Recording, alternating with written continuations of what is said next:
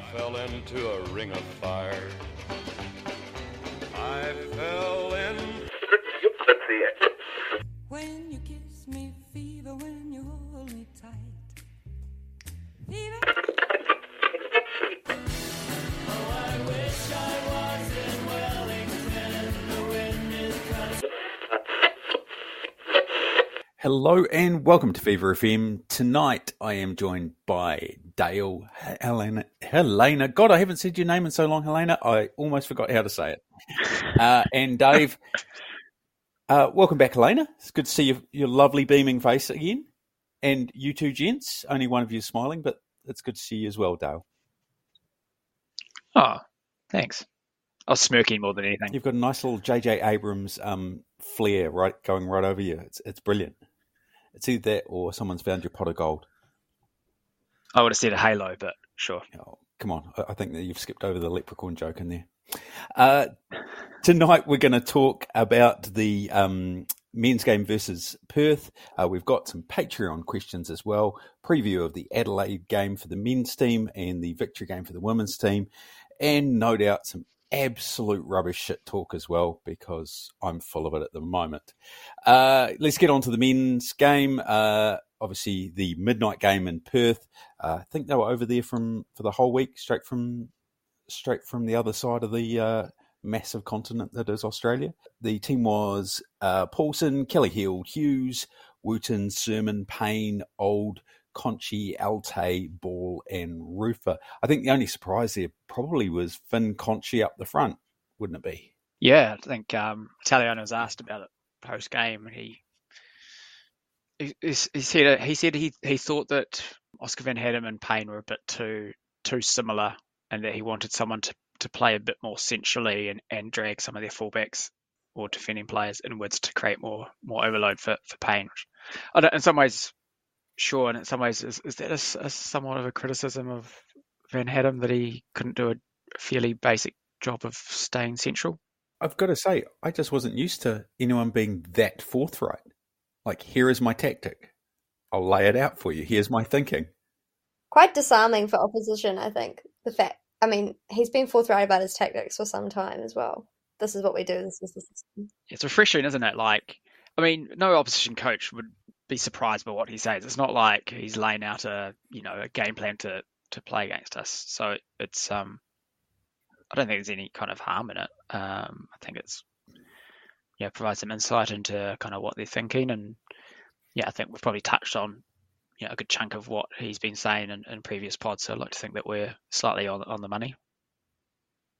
I did hear Wayne Smith talking about the reason why he shares a lot of his ideas. Realise this is oval ball, but he says he tells coaches about his ideas when he's coaching because it forces him to come up with new ideas. And I wonder if this is a bit of Italiano's thing. It's like you've always got to be iterating. But yeah, I wouldn't like him to keep doing it if he's going to keep using the same ideas. But to be fair, the idea is control and telling people. Everyone who's played the Phoenix knows that the idea is you control what the opposition does against you. Knowing that can't actually get around it. So I think it's one of those things where it's just nice from probably a media perspective, but also, I don't think anyone was going, oh, God, Finn Conchi up top. How are we going to counter this? It was quite clearly quite a makeshift kind of scenario. No disrespect to Finn Conchi. Yeah. No, but he's not. I don't think he would say that he's an out-and-out 9. Sorry, Dave. I think as well, if you're confident enough in your tactics, why wouldn't you be comfortable sharing it? I think, if you've got something that's solid, that's consistent like that, and you think it's going to work, you also think it's going to work for 90 minutes. If it's something, out of the box, whatever, that the opposition coach is going to see it after the first 10, 15, right? And be able to adjust and maybe do something to counter it. But if it's a tactic that you're not expecting to go out there and catch them by surprise with or something, why wouldn't you be comfortable sharing it? I think, if you're confident enough what you're doing, it's not particularly a problem. It's only where you are trying to catch by surprise or, you're doing something out of the box that you then expect to stop working and you're going to adjust your game anyway, right? If it's something that different, you're not going to try it consistently. Otherwise, it doesn't have the same effect. So, yeah, I don't think it's that surprising. I think it's the kind of person he is. He's he likes talking football. He loves the game. He loves the tactics, and he wants to talk about it. I don't think there's any great surprise for that. Well, we did actually see Finn Conchi involved in the first change at 54 minutes. Very, I guess, a tactical shift as well with that. Was this just getting more minutes into, well, not just getting more minutes into the legs of Salas, but getting his involvement a bit earlier, because he is very energetic. Is that the way you'd describe him, H? Yeah, I mean, I think he's been pretty dynamic. It's quite exciting, but obviously it's pretty hard to kind of come off a plane into a new team and just immediately play consistent minutes. So I suppose probably there's a plan to build him up. But it's hard. I mean, it is hard to say because it's like the front three, front four, whatever it is, in an Italiano team is such an interesting section of the field because he's such a stability-based coach, and how he makes subs, how he builds players up to appropriate minutes within that system of kind of keeping things quite controlled and quite stable always intrigues me. For example, you think about how he's used Ben Old while Ben Old's kind of been battling injuries. He hasn't been afraid to actually kind of build people up quicker than a lot of coaches would, I think, and ask players to do a bit more. That's an interesting aspect of his coaching, I think, where he wants things to have a bit of time to bed in. Yeah, and I think even taking it back to a base level with Salas, you see the way he plays, and I can see why they're not immediately thinking, great, here's a 90-minute player. I think you can see why they're going, you know what, maybe we'll start you with some impact off the bench and build you up. Because even though he obviously looks like he has some serious fitness, he plays with frenetic pace. And I think in the sort of system we're talking here, asking that guy to step into 90 minutes of that isn't just going to put him at a disadvantage. All the players around him, just by the nature of the way he plays, are going to have to adjust to that. It's a pace that isn't usually what we're playing in there. And so I think building up to it, even if he was getting off the plane, having played 90 minutes every week, full match fitness, full actual fitness, I think you still would be easing him in just because the type of player he is and the type of system we play don't immediately gel with each other. That is very true. We're kind of glossing over the, I guess, the back 6 or 7 players. So Isaac Hughes, again, slotting into that, and I'm going to call it a back 5.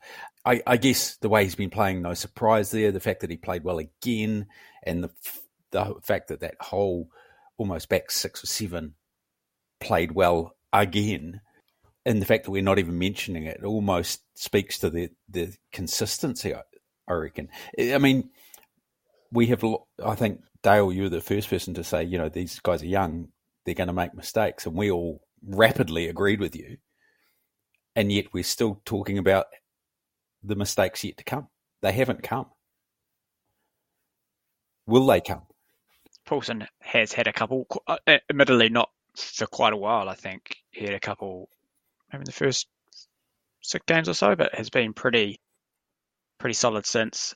I think Lucas Kelly-Hield, I think, has really grown into his role. I think he's learnt how to use his body a lot more, and his size and his dangly legs. I think he's at times, I think when he first came to the side, he looked like, you know, a bit of Bambi on ice, but I think now he's really learnt how to maybe just had a bit more confidence to kind of read the play and put in a cheeky toe when he needs to, and hasn't really been beaten as much, I think, around the outside as he previously had. And like I said, I think, in this game, we basically made one mistake at the back, and that was Wooten playing out from the back into midfield and gave Taggart a chance to score in that first half, which is probably the best chance of the half. But Hughes was there to cover him. So you're right. There hasn't been a lot of they haven't really given a lot of change to anyone. 2/3 of the way into the season, and I mean, look, 19 goals against in 19 games is, that's goes without saying, league leading kind of stuff, and title winning stuff. If they can continue to do that, it's hard to see us dropping too far down the table. Ooh, Dale, title winning, big talk. Yeah, I know. This is bold call. We should talk about the, I guess, I don't want to say the lack of firepower, but certainly the lack of experience up the top with missing Costa Barbarouses, who's kind of been Mr. Consistent minutes along with David Ball up there. A calf injury, I believe. Do we know how long that he's out for? I think Chief said at the pre-game that it was more precautionary than anything, and that he was, at that stage, he was going to be possibly back for the Adelaide game. So it'd be nice to get him back, because I think we did miss him in that game against Perth. Yeah. Having kind of almost a one-man counter with Old doing it was a bit tough, I think. But we did see Oscar Zawada and Bodajar Kraev starting to get more minutes. I think subbed on not long after Salas came on. Kraev didn't look too far off the pace, but what did you think about Zawada? We should have scored for starters. At that last. Well, maybe, but it was still a very good save. It was a good reaction. I think it was quite noticeable, I think, how the momentum of the game shifted in that last 30 minutes when we made those 3 subs. And that's not, to disrespect who came off, but the 3 that came on, I think, Salas for Country, that's obviously a massive upgrade. Tele, Alte came off, and Ball, and I guess, Cryan and gave us another opportunity to break and take up some space. And obviously Zawada is a big presence up top. So yeah, I think it's no surprise that we finished the strongest based on who came off the bench.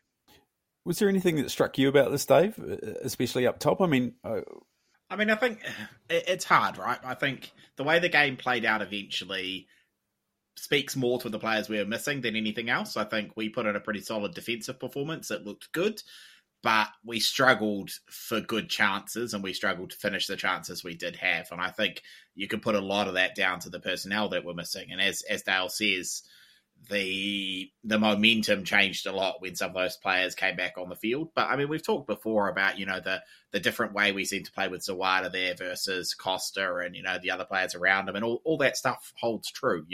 He can score a goal for sure, but he's different to the style of play when we've looked the best this season. So it's a tough one because we've got good players there. And I think Salas is the same. I think he offers a lot. He looks good on the field. He can be a game changer, but how does he fit into the system is not 100% clear yet. And I think, Chiefy's a smart guy. He's gonna find it. But I do think this one spoke more to who was missing than anything. We played a good, solid game. I think you can say we dominated this game, but at the same time, it didn't look like it was going to be 3 points in the bag. We didn't look under much pressure, but we also didn't look like we were going to do a hell of a lot with it, which, to be honest, away to Perth is a result you'd take normally.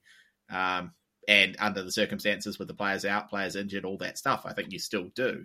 But if we had a full strength squad, I think we put them to the sword here based on that performance. We were solid enough, and all we needed was the finish. I want to put a hard question to you all because it's been weighing on me a bit. What, with this in mind about who we were missing rather than who we had on the field, what does this kind of say for David Ball's long-term future? I think much has been made of his lack of output in terms of assists and goals, and I think that's somewhat fair because he has played a lot of minutes. I guess the kind of counter to that is he's more of that link-up player now. I think in different seasons he was but not necessarily the target or the pivot, but certainly much more in the attacking, getting in the box and stuff like that. I think under this system he's much more of a kind of, he'll play the pass into the person who makes the assist. Like that's kind of his role. So if you look on basic kind of stats, you think, oh man, he's had a bad season, but I don't think by any means he has. I guess for him, I think he's got 1 year left. I think next year he'd be another year older. I think he's getting closer to, I want to say 34-ish. How that plays out, but if we continue to play the same way, I think there's still definitely a role for him, and I think he may even become naturalised at the end of the season, perhaps as well, which will also help, I guess, keeping him That won't hurt.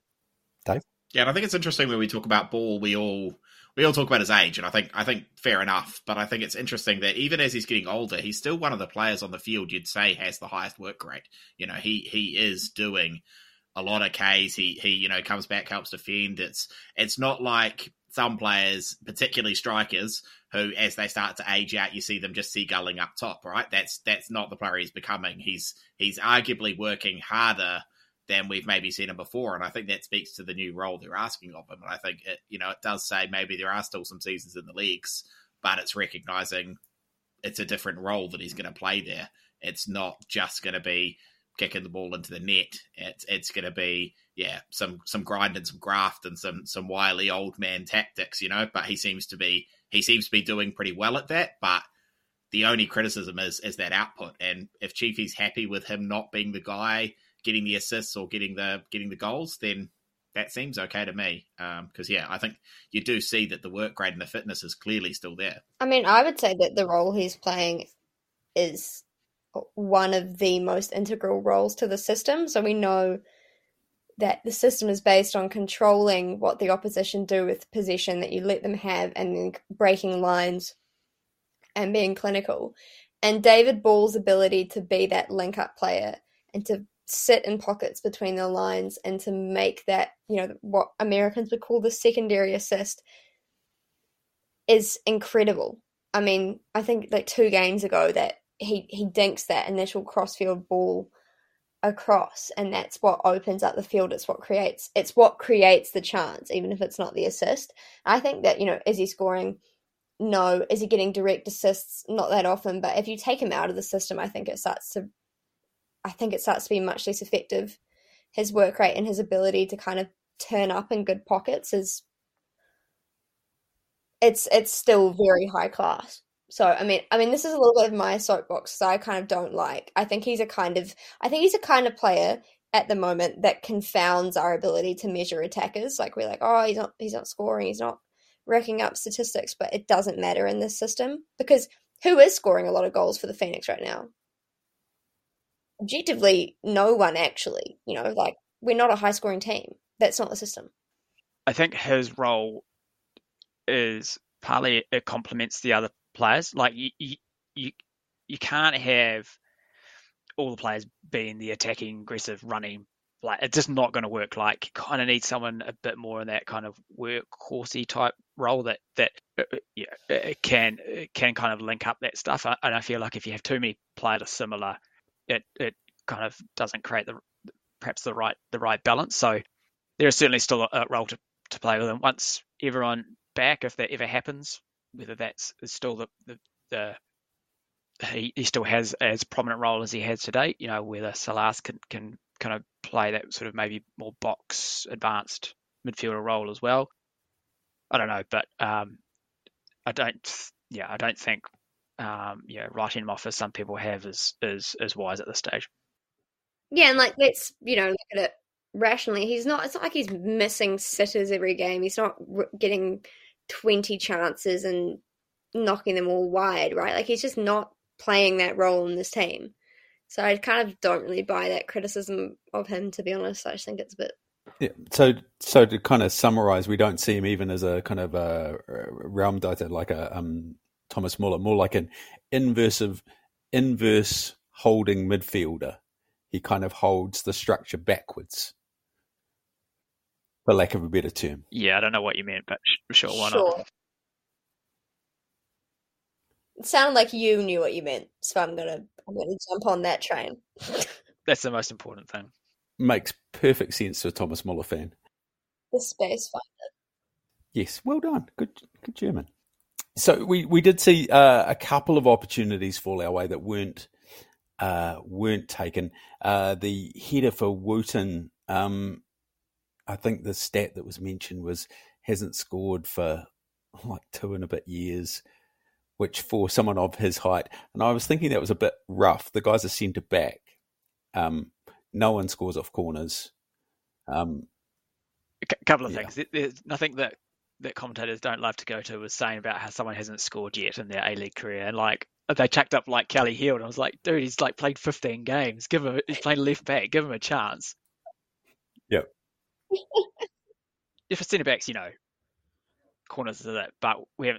I think it's not the problem with him. I think we just don't have someone to deliver very dangerous whipped crosses. Like we just don't have any. Like we've got Kelly Heald on them at the moment. Yeah, if we had someone who could deliver on a dime, I think we'd have a much better chance because we do have some tall players in our squad now, but we just don't have someone who can put it, near post at head height. Yeah, he's got one woods for legs. He's certainly not going to be able to knock a precision ball in there. It would be nice if Michaela Foster gave lessons, though. Yeah, it does kill me a little bit on the inside, seeing how tall a team we have, and to not make our presence felt a little more on those attacking corners. Would be nice to knock one or two of them in, just to bolster the scoring tally. We mentioned Zawada's chance. I think it was you, Dale, wasn't it? That he should have scored. Is this just a bit of ring rust, and he'll easily bounce this one off? I mean, you hope so. He had two chances at the end, didn't they? He had the header that forced a pretty decent save out of a Sale, which I think most people would have, or most goalkeepers at the level would have saved. There's another one where he got a ball and he kind of spun like 180, but he just kind of lost control at the end of it. I mean, it'd be nice to get him back to scoring ways, and somehow trying to match him up with Costa, because Costa, all his goals have come when Zawada hasn't been playing. So, and three of his 4 assists, which somewhat indicates that maybe they're not the most compatible players together. But I'm sure Chief is trying to work out how to get them both on the pitch and scoring and providing. It is an interesting problem for Chiefy to have, isn't it? It's like you've got guys that are playing well. We just haven't had them all on the field at the same time. And it's like if they do actually come right, he's got some very big decisions to make. How do you see that going, Dave? If we do get Zawada, Kraev, Costa, Old, all up to speed, and Salas, how does he make that decision, and does he stick with what has been working? It's the $1 million question, right? I mean, it's why Chiefy's the coach and not me, because I think it's tough. I think you take our best 11 players and you probably can't get them all on the field at the same time, right? So you do have to make some compromises somewhere to play the system we're playing. And I think that any system our players are not suited for, if you were to try and just throw the best 11 of them on the park and hope it works, there's no system that works for that. So I think the tough part for him will be probably not only making those tough calls, and I think he'll make those on a game by game basis. He's kind of shown that he's willing to tinker a little depending on opposition and what he thinks is going to work there. But I think the big challenge for him is going to be managing player expectations behind the scenes, because you're going to have some of those young guys now who probably are working towards expecting they should start every game. Not necessarily quite there yet, but that will, start playing in their mind. They know they're playing well, and they'll be having that "how come I'm dropped this week, coach?" chat, if they are, for example. And you've got some of those guys, how do you keep your glamour strikers all happy when they all think they should be playing at the same time and starting every game? At the moment, he's lucky. Some of them are unfit, so he doesn't have to have that discussion. But if they are all fit, you are going to have some egos to manage potentially. And I think he's demonstrated so far he is pretty good at those personal relationships in that part. But I think that's going to be the challenge for him is not only managing the tactics and getting the right people on the field each game, but managing those personalities behind the scene. And it's a tough one. That's why professional coaches, I don't envy them. Well said, Dave. I was trying to think of a way to throw to Helena to this one without insulting her about being a glamour forward, especially one with a fragile ego. I'm retired now. Do your work. Oh, you can always unretire. Look at the three of us. So I do have one question for you. Can you remember a time where we have had this kind of issue before, where we do have a question of how do we fit 11 players in, as opposed to let's find 11 players. I'm throwing this at UH so that you get a nice softball question after I insulted you. Well, I don't have the longest memory here by any stretch of the imagination. You probably do. We're all really old and our memories are awful. I mean, I think it is. I think that in so many respects, the Phoenix are in a position that they've just never been in. The fact that, to be honest, they've got and are going to continue to have control over their own destiny and have to make these calls with that added pressure of knowing that they are in control of what happens to them now and that they just need to keep on keeping on. I think it's a lot of that's new. I think, we've had good players, we've had great attacking resource before, but I think what's unusual to me is not so much like you think about attacking resource, you think about the Zavadas, the goal scorers, but to me, I think kind of the slightly more complicated problem is they have such creative resource, and that's what's hard to fit together. They have Ball and Old and Kriev. These aren't, they're not goal machines, but they are players who are so creative, who make the system work, make the system tick. And that's, I think, whether the slightly unusual pressure is on for Chiefy, I think. Like, I can't think of any season where we've had so many players that just make the system run, that just know their role, that do their role. Because every game that the Phoenix take points from, you think they've executed the system. There hasn't actually, if we really think about it, when we've had daylight robberies, they've been daylight robberies that we have orchestrated. That is what I can't remember having happened before. And I think it's basically the situation is whoever you bench, like that is, you're going to lose their ability, and it would have been good ability to have on the field. And that's unusual, I think. That's a very good point you bring up. I have noticed the longer this season has gone on, the more we've used phrases like comfortable, and the less we've discussed about the actual goings on of the game. We've just discussed in very general terms, because it's almost like it happened exactly as we expected, exactly as it was laid out to be executed. It is an interesting commentary. It's also interesting that this has happened over a time in which we've had so many people in and out of the squad as well. Yeah, we're unbeaten 9 games, and probably for 6 of them we had at least 2, if not more, starting players not available. If there was any for us to really shit the bed, that would have been the case. It could have quite easily lost one, crap, then lost another one because we had players out, and then you get into downward spiral kind of stuff.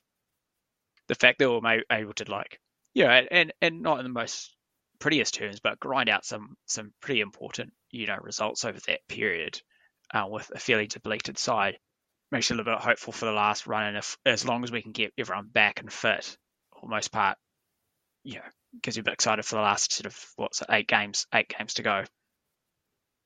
Yeah, I just think the system knowledge in this group is the highest I've seen in any Phoenix side in my memory of them. And honestly, I think is reaching towards the higher echelons of system knowledge in A-League clubs in general. Like, the extent to which everyone just steps into this lineup and knows what they're doing and does it is really impressive. I mean, you look at that Liverpool result this week, and that was an example of the academy just being able to come in and everyone's like, oh, this is incredible, this is remarkable. You don't have that this is incredible, this is remarkable chat about the Phoenix, but they're doing that at a far greater scale. They're bringing these kids in and they look like they 100% understand everything that's going on. They look like they're controlling games. They look like everything's going the way they expect it to. And that to me just shows, whatever that coaching staff is doing is incredibly exciting, because these people just understand the way they're meant to be playing and they're executing it week in, week out. And I mean, it's very hard to be hopeful as a Phoenix fan, but this has got to be the most cause for hope that I've ever had. They just know what they're doing. And so much stuff you think, oh my God, the wheels are going to fall off now. They find a way to truck through it. Yeah, valid. I guess we look forward to Adelaide from here. Adelaide, who have not been playing well, they're going to be missing Ben Halloran after a quite innocuous red card after Alex King decided that he wasn't going to pull his red card out for someone getting kicked in the chest. If you haven't seen it, watch the replay. It's incredible. At one stage, I think, was it Mork pulls his shirt up and he's got stud marks going up and down his ribs, even possibly a little bit of blood. The guy's gotten a yellow card. Ben Halloran has gone to professionally foul and accidentally trod on the back of the guy's leg and got a red card. So he won't be coming to Wellington, or he certainly won't be on the field. Adelaide looks scratchy as all hell. Having said that, they are the one team this year that have really given us trouble. Yeah, in that 2-2 draw, we quite easily could have lost that by multiple goals. And I know that, times have changed since then. And I don't know if Ibasuki, he missed last weekend. He gave us lots of trouble. I'm not sure if he's back. Yeah. He is a difficult customer. I mean, there's such just a whip crosses in team, eh? Like it kind of makes me wonder whether we might play a back five again, and just to give us another body in the middle and try block off those wide channels a bit more. So it wouldn't surprise me if we see Hughes start again, just to give us a bit more protection there. I think that's actually a pretty good call, Dale. You should email Chiefy. I'm sure he's all over it. One thing I would be encouraging is that they have a couple of shots at Delianov. He is prone to an error. Jesus wept. It was not pretty. So that game will be on Sunday at 5 p.m. at the stadium. So good to see everyone back there. If we can all get along, I think Domi's calling it now a 10,000 plus bumper crowd. He's getting a bit salty. We're not all of Wellington isn't showing up, but we're there, mate. It's fine. The women's game, finally they're back playing against Victory, unfortunately. Speckmeyer and Flea possibly injured. Well, they're both injured. Whether they recovered, who knows? Yeah, Speckmeyer, I reckon, sounds like it's quite marginal. Do we know how Macy Fraser's doing? Because she was carrying a knock as well, wasn't she? Yeah, so she'll have had the blanket 3 weeks. It's been implemented. So I think that will be done this week. Okay. But then I guess it will be that's 3 weeks of no contact training. So, she'll be able to keep some forms of fitness, but I don't know if she'll be in a position to just immediately hop back into an 11. I would suggest not, but I guess we'll see. Yeah, it's unfortunately another away game. The Waheniks are struggling to play away. And against Victory, it's not going to be an easy one either. I don't have high hopes, but I have been pleasantly surprised a few times this season. I hope to be pleasantly surprised again. That will be on the Sunday as well at 4 p.m. 4 p.m. New Zealand time in Melbourne. The very interestingly titled Home of the Matildas Stadium. God, that is a terrible name. Isn't it? And it's only 2 of the Matildas are actually Victorians, but anyway. Well, how often do the Matildas play there for a start? Home of the Matildas, Melbourne, brackets, Bundoora, Australia. Okay, why not? Bring on Jerry Collins, I say.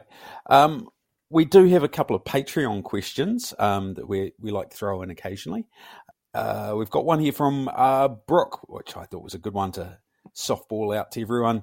Which of the visa players for both the men and the women would you like to stay next year? And which one do you think will stay for another year?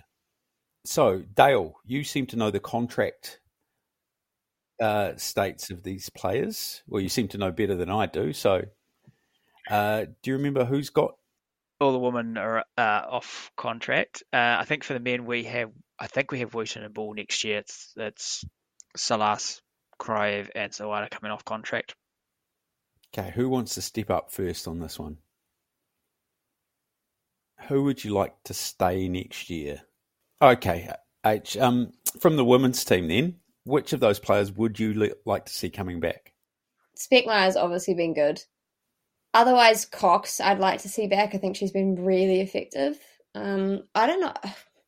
She is such an interesting signing because like UNC products usually have professional opportunities that aren't in New Zealand. So it'll be interesting if we actually can retain her because I think she's probably already up to stocks with how she's performed. The other two, Breslin and Davidson, to be honest, I haven't set my world on fire. So, I mean, I guess Same. Yeah. What I want to say is continuity is good, but Davidson in particular, I just feel like hasn't performed the way I think she could have. And Breslin also just feels mean to say, but I've been underwhelmed by.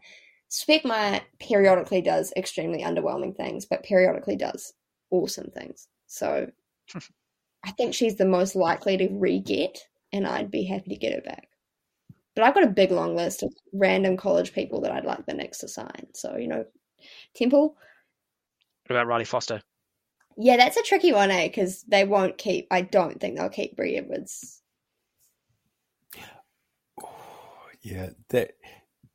See, I don't know. I haven't been sold on Riley Foster. I realise she's a big presence in the team and she's really good for the team, but I think her goalkeeping's a little underwhelming.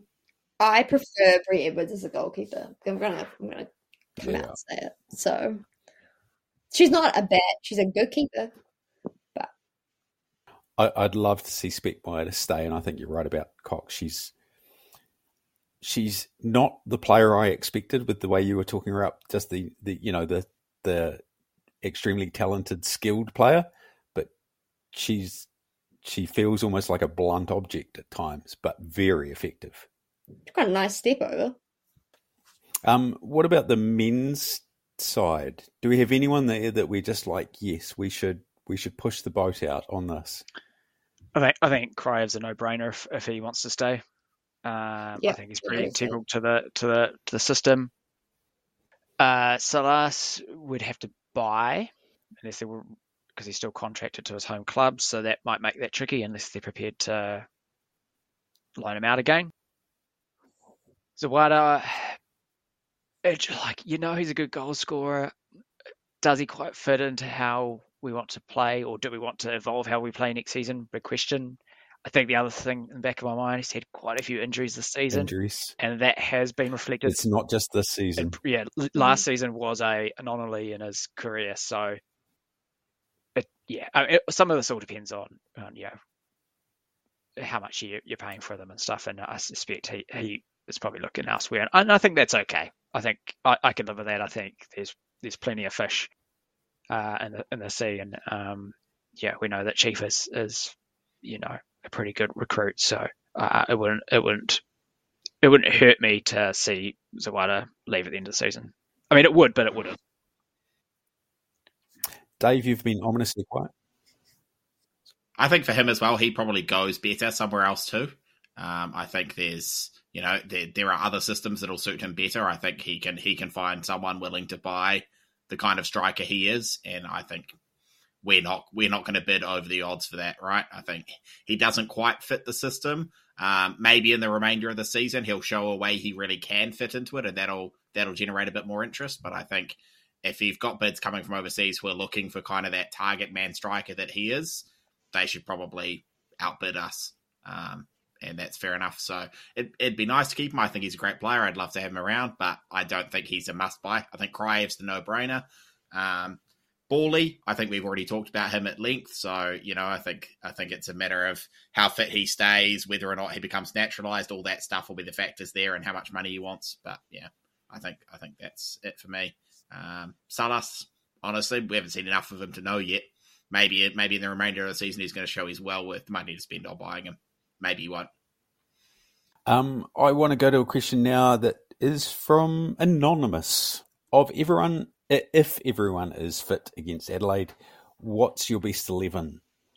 Dale, I'm going to throw to you first because you did have quite an interesting take about playing a back five to nullify Adelaide's crosses in. Paulson in goal.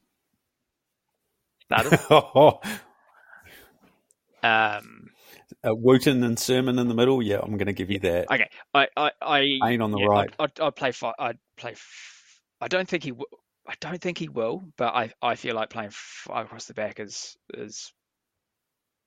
not a bad option. So yeah, Kelly Hill, Hughes, Wooten, Sermon, and Payne. How many is that? 6. I've got 5 left.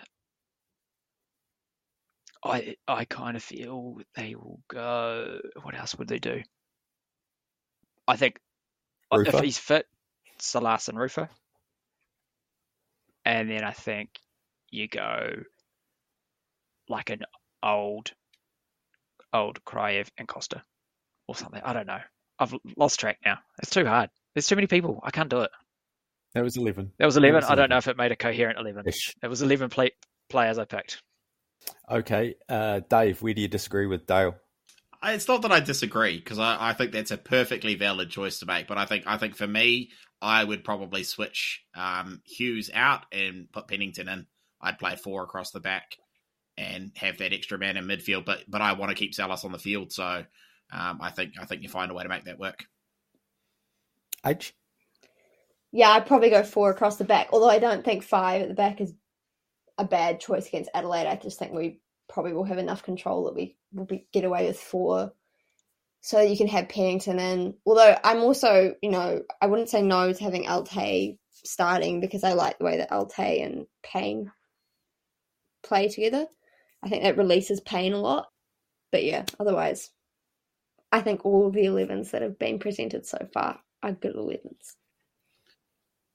I think as well, it shows, like, we're used to having our bench options not be players who could be in the start 11. Like, that's kind of a classic Phoenix thing. We've got 11 players, and then the subs are a big step down. It says a lot that we're in a position at the moment where actually our sub players genuinely challenge for starting 11 spots, and that's the sort of depth that some of those big clubs have had the entire time, and we just, for us now, we see it as this huge problem rather than just like business as usual as some other clubs would view it. Like, oh, of course our midfielders on the bench would be just as good as our starting midfielders, Yeah. We're Phoenix fans. We've got to find something to be miserable about. Otherwise it doesn't work. Who are we going to make into a right back this season? Yeah. Well, we did that with a left back and he seems to have gone okay. Oh, I've got a question from Bevan here, and I'm going to name him on this one. Are the men's team really playing like A-League winning team, or are they just lucky? I'll let you just give this basically a one-phrase answer. At the moment, they're not the best. They're not playing the best in the league. I think Sydney and Central Coast are ahead of us. But Sydney? Yeah. But that is because, we have had a disrupted, 11. I think we definitely, but it also doesn't mean we're lucky. I don't think we've been lucky at all. I don't think that's any, you get calls, you don't get calls. I think in general, they kind of even out. I'm not necessarily convinced we'll finish first. I think it'll depend on how quickly we can get everyone back. But I think there's definitely potential for us to win. I don't think there's any doubt about that. Just at the moment, I think we've had a little dip, and that's because we've had a few injuries and we haven't had our best attacking weapons on the park. Dave? Yep. No, I think I'll hedge my answer slightly. I think we're playing some of the most consistent football we've ever seen Phoenix teams play, and I think we are playing as well or better than teams who've won the league before. H, you're going to throw your 2 cents in? Yeah, I'll make 2 points. 1, no one wins a league or comes close to doing so without a fair amount of luck. That's sport. But 2, the Phoenix have not had a gilt-edged season where everything has fallen into place for them. They've had what most teams would call an injury crisis. I think that's putting it mildly. They've had their marquee signing out for basically the entire season. And they have found a way to bring a squad of basically academy players that every pundit in Australia said was going to come last into controlling their own destiny with, 9 games to run, 3 points clear. Honestly, even if everything goes wrong from here on in, it's still going to be regarded as a good Phoenix season. If Chiefy were coaching in like an English league or in the MLS, someone would be sitting here thinking, if he does this again next year, or even this year's enough, like this is kind of book level stuff. Like this dude went to law school, he never played professionally. He has a team of academy players and like average age of 21 on the bench if we're lucky. And what he's constructed is incredibly consistent. And is it great to watch? No, but it's not horrible to watch. Everything's luck, everything's skill. That's sport. My answer to you, Bevan, is are they lucky? No one gets this lucky this often. Not this consistently. Forget it. I'll go to a question from Don M. Why do people expect Conchi to be at the level of Rufer and Pennington? I will add my own question on the end. Do we expect him to be that good? Or, yeah, again, is this a question of we expect him in time to be that good, or I have only seen Conchi a little bit at the local level, and he was good. Yeah, I think we, well, maybe me, have been slightly critical of him during the time that he's got, and it's not because I expect him to be at the same level as the players who normally start, and he hasn't played a lot of minutes, but I don't know, he just really hasn't captured, like, I don't know, when you see other players play, you notice what they do well. Like, Roof is really good at pivoting out of, like, keeping the ball under pressure, pivoting out and playing out the way. Pennington covers a lot of ground. Like, I just don't know what Conchi's thing is yet. That doesn't mean he has to be a well-rounded player, but I just can't work out what his key attribute is. It's a very good point. I would say because Don has name-checked Rufer and Pennington, I also want to dip it in to say, well, Rufer, we didn't know what his thing was for quite some time. In fact, he didn't have a thing. He was asked to leave the club, said no, dug in and found his thing after quite a number of years. And I'm sure if you've listened to the pod before, you will have heard me not talking positively about Mr. Pennington, although I think he has definitely come right this season. Dave, you've seen Finn Conchi a little bit, more than most probably. Yeah, I mean, it's a hard one because I don't like the question, basically. So I don't know how to answer it because I think it's a hard one, right? Like, I'm sure we've made comparisons. I'm sure other people have made comparisons. But that's what you're going to do when you're talking about football players and you're talking about performances in a football game, right? Is you're going to look at who else was on the field. Were they better, worse? Were they working well with each other? And you're going to look at, in the case of the situation where players are out injured, do we think the person who was out injured would have done a better job? And how are you going to have a discussion about performances and players in a squad and who should be starting over who without simply making comparisons to the other ones? I don't know. Maybe some people will be making comparisons to German players and making up some nonsense about inverted holding players. But most people are going to compare to who's on the park and who else could be on the park. So I think it's natural we're going to talk about him in the context of where he fits compared to the other midfielders. Do I think he's better than those midfielders at the moment? No. Do I think he could be? Sure. Have we seen it yet? Not really. Nice. H, you got opinions? No, I mean, this question made me realise that I have very few opinions on Finn Conchi, which I suppose is a reflection of Dale's comment that I just don't really know what he is yet, and that's fine. Let's go on to a question here. Another anonymous one. The Knicks are 14 points clear of 7th place. Where in the top 6 will they finish? Give me a number, H. 1. Gee. Well, I only wanted to say, because it was happening in a chat I have with some overseas fans, that with 1 point against Perth, we can no longer win the wooden spoon. They were all very excited that any result meant it was impossible for us to win the wooden spoon. And I was like, I don't even know if that's true, but I'm going to repeat it as if it is. And I like that. Like, we're at this point of the season where are we in a position where that sort of thing could even be a thing fans of another club are talking about, that we've avoided the spoon already with this many games to go. I think that's great. What a depressing reflection of the Phoenix. I was thinking the same. I don't think that's true. Western United are last 12 points, but they've got 9 games to go, so that's 20 27 Don't points. fact check the spoon point. I mean, That makes them 39. So that'll be so it's not completely true. But I will say is 37 points is basically in any other season get us in top 6. So even if we lost from here, we'd still probably make top 6. Yeah. I had a quick look and at definitely at my lunchtime today about different points at different positions in different seasons, and I left the bloody note at home, so at work. So I'm really annoyed by that. But I think basically something like 50 points is almost guaranteed you first place.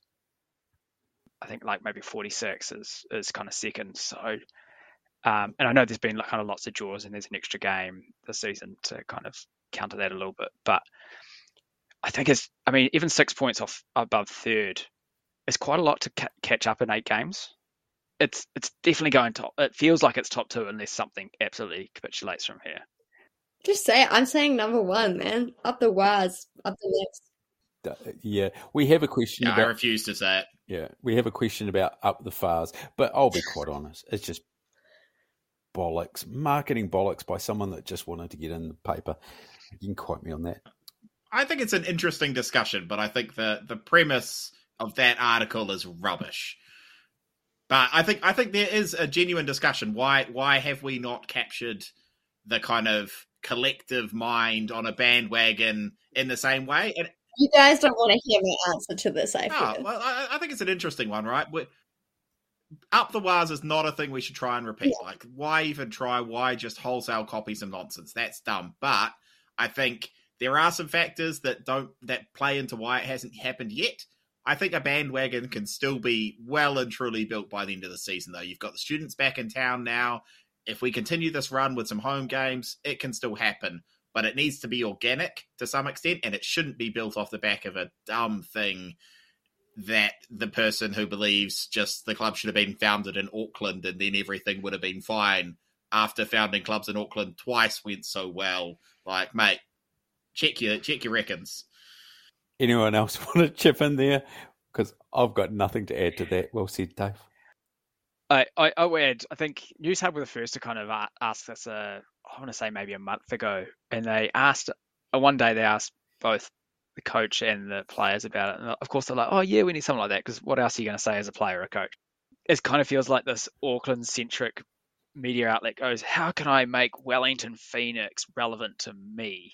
It's by like connecting an Auckland event like to this other club, to this other sport. So yeah, like David, the Warriors were a New Zealand-wide event, which is the point. Oh No. Just because Wellington, Spoken like an don't even Aucklander. understand the rules of rugby league, weren't on board, does not mean that it was not national. Wellington is an enclave. It's a rugby league thing. It's not a New Zealand thing. Well, I say Either this. like league or you don't. Otherwise. It also completely ignores how many times the Warriors have built a bandwagon before. This is just weird. This is our year, man. This is our year. Maybe if you had said this is our year, Copium, the Phoenix would be better off band-wise. I want to roll through a couple more questions. What's your opinion on VAR? Should it be used in the Women's A-League? Of course, if you're going to do it in men's football, you've got to do it in women's. Anyone want to take a hot, spicy take at that and disagree with me? I mean, apart from the obvious, don't have it anywhere. no, agree. Good. Thoughts on this blue card? We have had discussions about this in the Fever Towers. Someone, go on, Dave. I think it was you that might have even pointed it out, or was it Keegs? Oh, I don't know if it was me. I have reckons, though. Why the hell do we need another card? Use your yellow cards for dissent like you meant to. You've been empowered to do this for a long bloody time and you're not doing it as referees. That doesn't mean let's give you another card to not use. That seems dumb to me. Give the yellows like you should be. And we as fans need to suck that up. I think you'll see a lot of people angry about it, whatever. Oh, that's never a yellow card. Nah, it is, and it always has been. Start enforcing it. A couple of things. I think the sin bin just won't work. Teams will just defend for 10 minutes and it'll become a bit of just a clown show, I think. And like I say, like you say, then it also just cause another round of controversy about whether something was a blue card or not. It just does my head in. these conversations post game that we talk 90% about, what a referee does or does not do in the heat of the moment versus, what players do not do badly. I mean, there was a big director in the A-League about, the third person that comes in to talk to the ref's going to get a yellow card. I mean, that lasted about 2 games and then they ditched it. It's like someone just needs to say, right, this is what we're focusing on this season. Brief every club and then just start dishing them out and see how long that behaviour lasts, because I bet it won't last that long. Yeah, absolutely. And we had the crackdown on diving that season where that lasted about 2 games. And the thing is, there's still the yellow card thing where you get 5 yellow cards and you get a please explain. I don't know that I've ever seen the outcome of a please explain be we're putting more sanctions on you. Hey, you're paying a fine because you had 5 players for dissent in the same game. Like, do it. Be harsh within the system that's already there. And I think whilst there'll be a teething issue with it, people will eventually suck it up and the game will be better for it. Both at a professional level and, to be honest, at a community level, because people at those club games who are in there screaming at referees and doing all the stuff we all hate learn that because they see it on TV, right? Yep. I will give credit to Keegs on this one because I think it was him that said a blue card is basically a supercharged yellow card, and people don't give out the yellow card, so why would they give out the one that has more jeopardy involved? Time for a couple of quick questions. We've kind of already looked at team formations and that sort of thing and given our slight opinions, but we do have another couple of questions on the experience. Do you have a favourite chant? I'm a classicist. I do like a good in Wellington it never rains. Of all time, it would be the Roller Bonifacio chart to 500 miles. I think that's absolutely genius and it can be picked up fairly quickly. At present, I don't know. At present, I have to think about that some more. Historically, there's been some absolute beauties. I was taken by the Libby Kikachi one that his Stole my chant. That was a good chant. Yeah. I'm not even going to try and name an all-time one. It's not worth it. There's too many great ones that had their time where they were the best, and trying to pick between them would be rough. But I think at the moment, I would say the one that's to the tune of the Entertainers, probably the one I like the most at the moment. It can carry for a long time and can genuinely build a bit of atmosphere. And I think that's good. Like sometimes chants are good for a little bit of banter and they're enjoyable on that level. But I think that Entertainer one genuinely can build up crowd excitement, not just in the zone, but across the entire stadium, and you certainly hear it on the pitch. I would like to offer an outsider's perspective. When I took my completely not football person friend to the women's game, her favourite chant was the seagull chant. The classic. I was like, yeah, you know what? It is great. Which chants are you going to emulate when you go to the Knights? The look on your face is worth it. There's got to be one to Knights in black satin or something. It's there for hitting out of the park. The Boomers will love it, H. They'll love it. What's one? Oh, yeah, here we go. Dave, this is probably one for you, to be quite honest, mate. As I know you have. Have you any of you ever been to an away Phoenix game? If so, what was the experience like? Furthest afield I've been is Auckland. It's different. It's different every time, right? So some of those experiences have been good, some not so good. But I'll say the one thing I do like about going to away games as a Fever person is Phoenix fans in the Yellow Fever are welcome at any club. I think we're one of those universal like second team almost for everyone. We saw that during the Save the Knicks stuff. I don't think there's any club I've been to where I haven't been welcomed, essentially. Whereas I know some of those fan groups, you can't have a beer before or after the game. You can't be friendly with the other groups, whatever. I've been to away games for Phoenix games. I've also been to games with the RBB, for example, where the Phoenix weren't playing, just because they had the same weekend in the same town, and you know a few people, you fire a few messages, and suddenly you're in the middle of the red and black block. So the fact that as a Yellow Fever person or a Phoenix fan, you can do that is pretty amazing, and I think that's great. But worst experience would be Newcastle, where we lost 5 goals. But even that off the field was a great night out with the Newey lads. So, yeah, can't fault an away game. Sometimes I go to Wellington. Sometimes you come to Wellington. That's like another country, isn't it? It's bloody cold. Well, it's not muggy Auckland. I think we should wrap it up there. I think we have just ticked over the hour mark, and as usual, Dale would like to get some sleep tonight. Thank you all for chatting with me and informing our audience. Just remember those two games on Sunday, 4 p.m. The women are playing Victory at home with Matildas in Melbourne, if you happen to be over there. And the men are playing at 5 p.m. at Sky Stadium. Dale? Yes, I was just going to say, and that game is our annual collab, I think is what the youth say these days, with Liverpool supporters group of Wellington for City Mission. So we'll have collectors out, possibly at the pub. I'm not quite sure, but definitely at the gate collecting food for City Mission. Check our social media. There's a list of 11 most wanted items.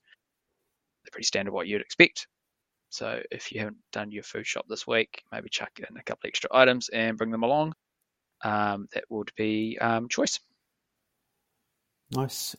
Is this a Fever featuring Liverpool or a Fever ex-Liverpool kind of tag on that? I think it's X. X, nice. It's X. That's what the youth would say. That's what the youth. Is it still spelt OOF, or am I too old for that? Yeah. Nice. Chiming in is How do you pronounce the X? times. But you don't really ever say it out loud. Like if you were to say it out loud, you'd say feet, like featuring like an album. I'm glad we've got a translator. It's awesome. I'm learning. Cool. We'll chop it off I'm there. old now. Thanks for listening. Hopefully we're back with another 6 points in the bank. That'd be nice. But whatever it is, we'll be back discussing it next week. Bye.